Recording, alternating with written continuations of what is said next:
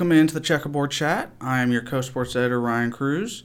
Co-sports editor, Ryan Shumper, is not able to make it today. But today we're going to talk about the Vols, the Lady Vols, and some other sports that are going on here during this spring semester. But first off, we're talking about the Vols. They've had two big games since we've last talked, starting with Kansas. Kansas is always going to be one of the toughest teams you're going to face in college basketball. They're a great historical program. And this year's team was no different, even with the suspensions coming down with D'Souza and McCormick following the brawl at the end of the Kansas State game. Of course, Tennessee did not get the win, but Rick Barnes was definitely pleased with his team's play. He spoke before the game about how this is, how they've built this tough schedule, but because they want to challenge their players, but he acknowledged that this type of schedule is not built for the amount of minutes that the freshmen have played up to this point. But outside the freshmen, the top guys have been playing pretty well, especially the surprise. I wouldn't say surprise, but the improvement, the most improved player I would say this year has been John Fulkerson. Fulky last year was probably considered the eighth man on the roster. But definitely in the past couple games, but even the season has probably been one of, if not the best player on the team. And he's definitely stepped up following the graduation and declarement to the draft of Schofield and Grant and Bone. And even Rick Barnes talked about, Fulkerson's play after the game. We knew, this is his quote, we knew we were going into the game that we were going to go head up on Azubuike, and we were going to get him the ball and make him go at him. He did a fantabulous job, he really did, end quote. Fulkerson, he plays the game with a lot of intensity, and also Coach Barnes talked about how he's gotten to the point where he knows his mistakes. And he said that's a big deal. You got to know what you're doing wrong to be able to fix that. Another big player for the Vols has been Pons. Pons has filled really well into that second spot. Especially been big at blocks this year. Since coming back from the new semester, he's had 25 blocks in those 8 games, and has had at least one block every single game this year. A bit of a question mark at the top of the roster, I'd probably say, is Jordan Bowden. He can play really well if he has things going right. But as you saw in the first half of the Kansas game, he didn't score a single point. Now, Gray may not play a lot of minutes, but he showed you in that second half that he can do it when he put up those 19 points. But all around, the Kansas game was, granted they didn't get the win, but it set them up. They looked well. You set them up for a bit of a run down the schedule, which set them up well for the Texas A&M game. But as y'all know, in the Texas A&M game, they didn't continue that. They shot the ball well.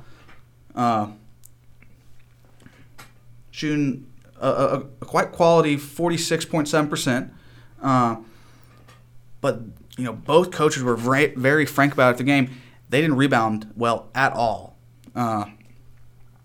Texas A&M dominated them, getting 46 rebounds, and to Tennessee's only 21. And especially on the offensive glass, Texas A&M out-rebounded them 23-4.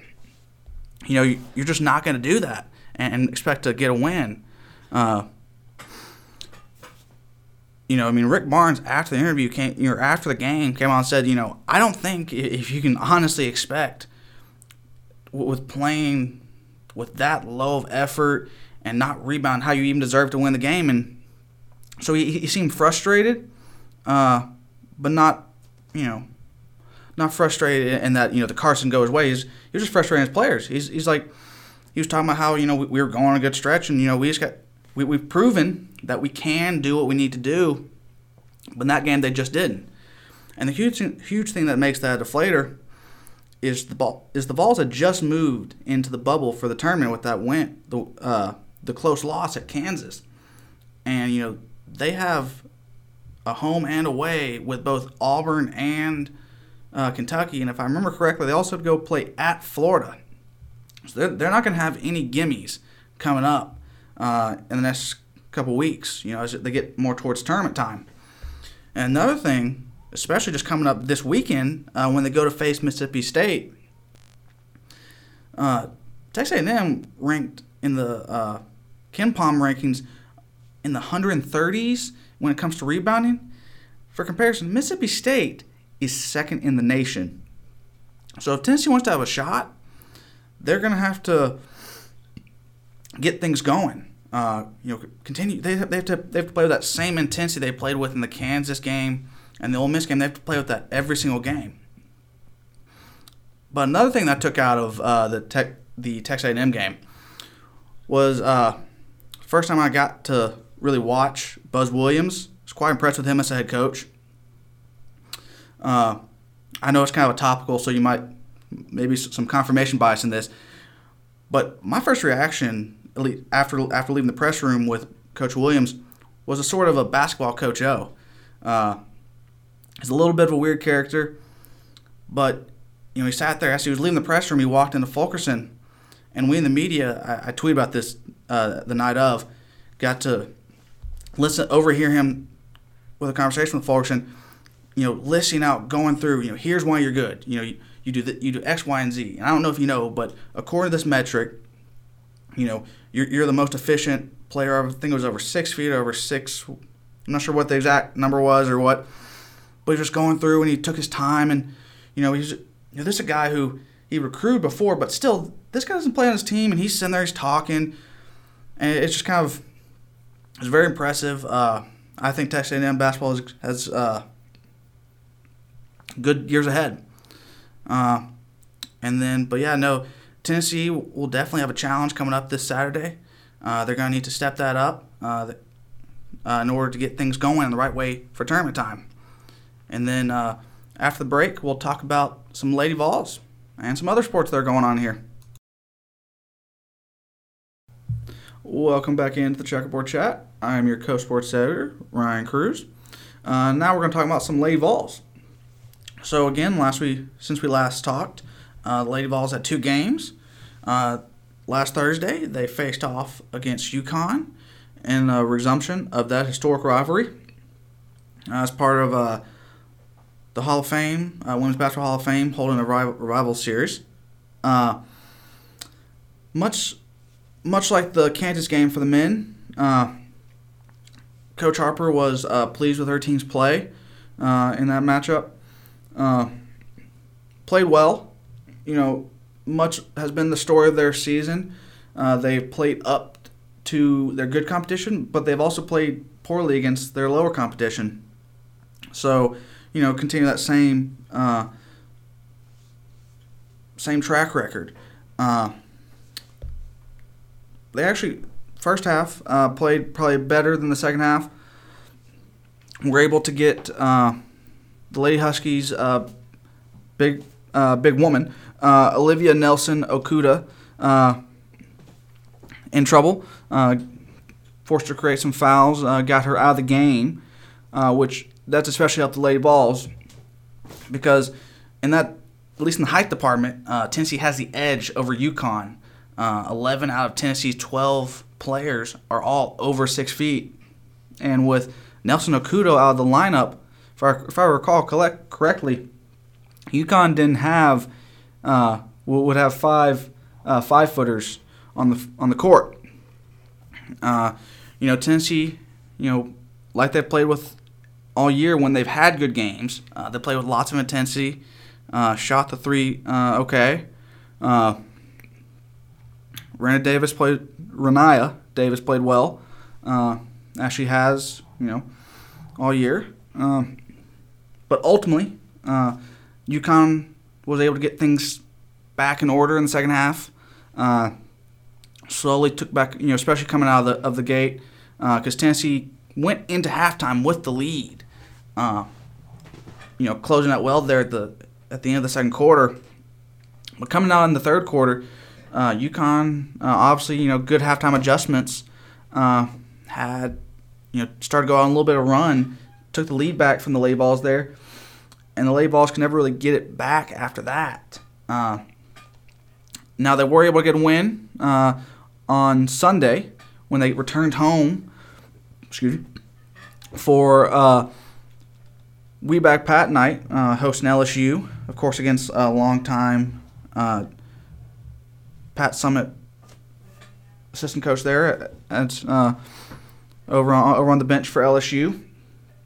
And of course, the star of Sunday night was Rennia Davis. She had 30 points and just played incredibly well. Jordan Horston continued to play well. Those two have definitely been the driving force for the Lady Vols. And they actually tonight will play. Tonight they play against Vanderbilt over in Nashville. And then this weekend they get to travel to South Carolina with a shot. If they can knock off South Carolina, they will sit top the league for the time being. So that this will definitely be a huge weekend for them. They will definitely need to be ready and on their game. Elsewhere on campus this past weekend, the swim and diving team traveled down to Georgia for a meet there. And actually a matchup that was ranked matchup on both the men's and women's side. The women were able to get the win, but unfortunately the guys did lose a close one to Georgia. The women's tennis team, the men's and women's tennis teams, both split their two games this weekend. Each of them were playing in kickoff tournaments. The women went on the road to Kansas, where on Friday, I believe, they faced Kansas and were able to get that win. But then on Saturday, unfortunately fell to Virginia. The men kicked off their season this past weekend here in Knoxville. They were opened up their season, or at least, opened up the kickoff weekend with a win over Arizona State on Saturday, but with a 4-0 sweep win. Columbia is whom they faced on Sunday. They lost a close nail-biter. But then, and that just about wraps up action for this past weekend. This coming weekend, the tennis team actually has 3 opponents. On Friday, they will play both Georgia State and Wichita State, or Georgia and Mercer. Georgia State and Mercer on Friday, and then they play Wichita State on Sunday. The also here on campus, the swim and diving team will be hosting their final match of the season. They will be playing Florida, so that be a big senior night. And I believe in a week or two, they will head to Auburn for the SEC championships. Thanks for listening. This has been the Checkerboard Chat.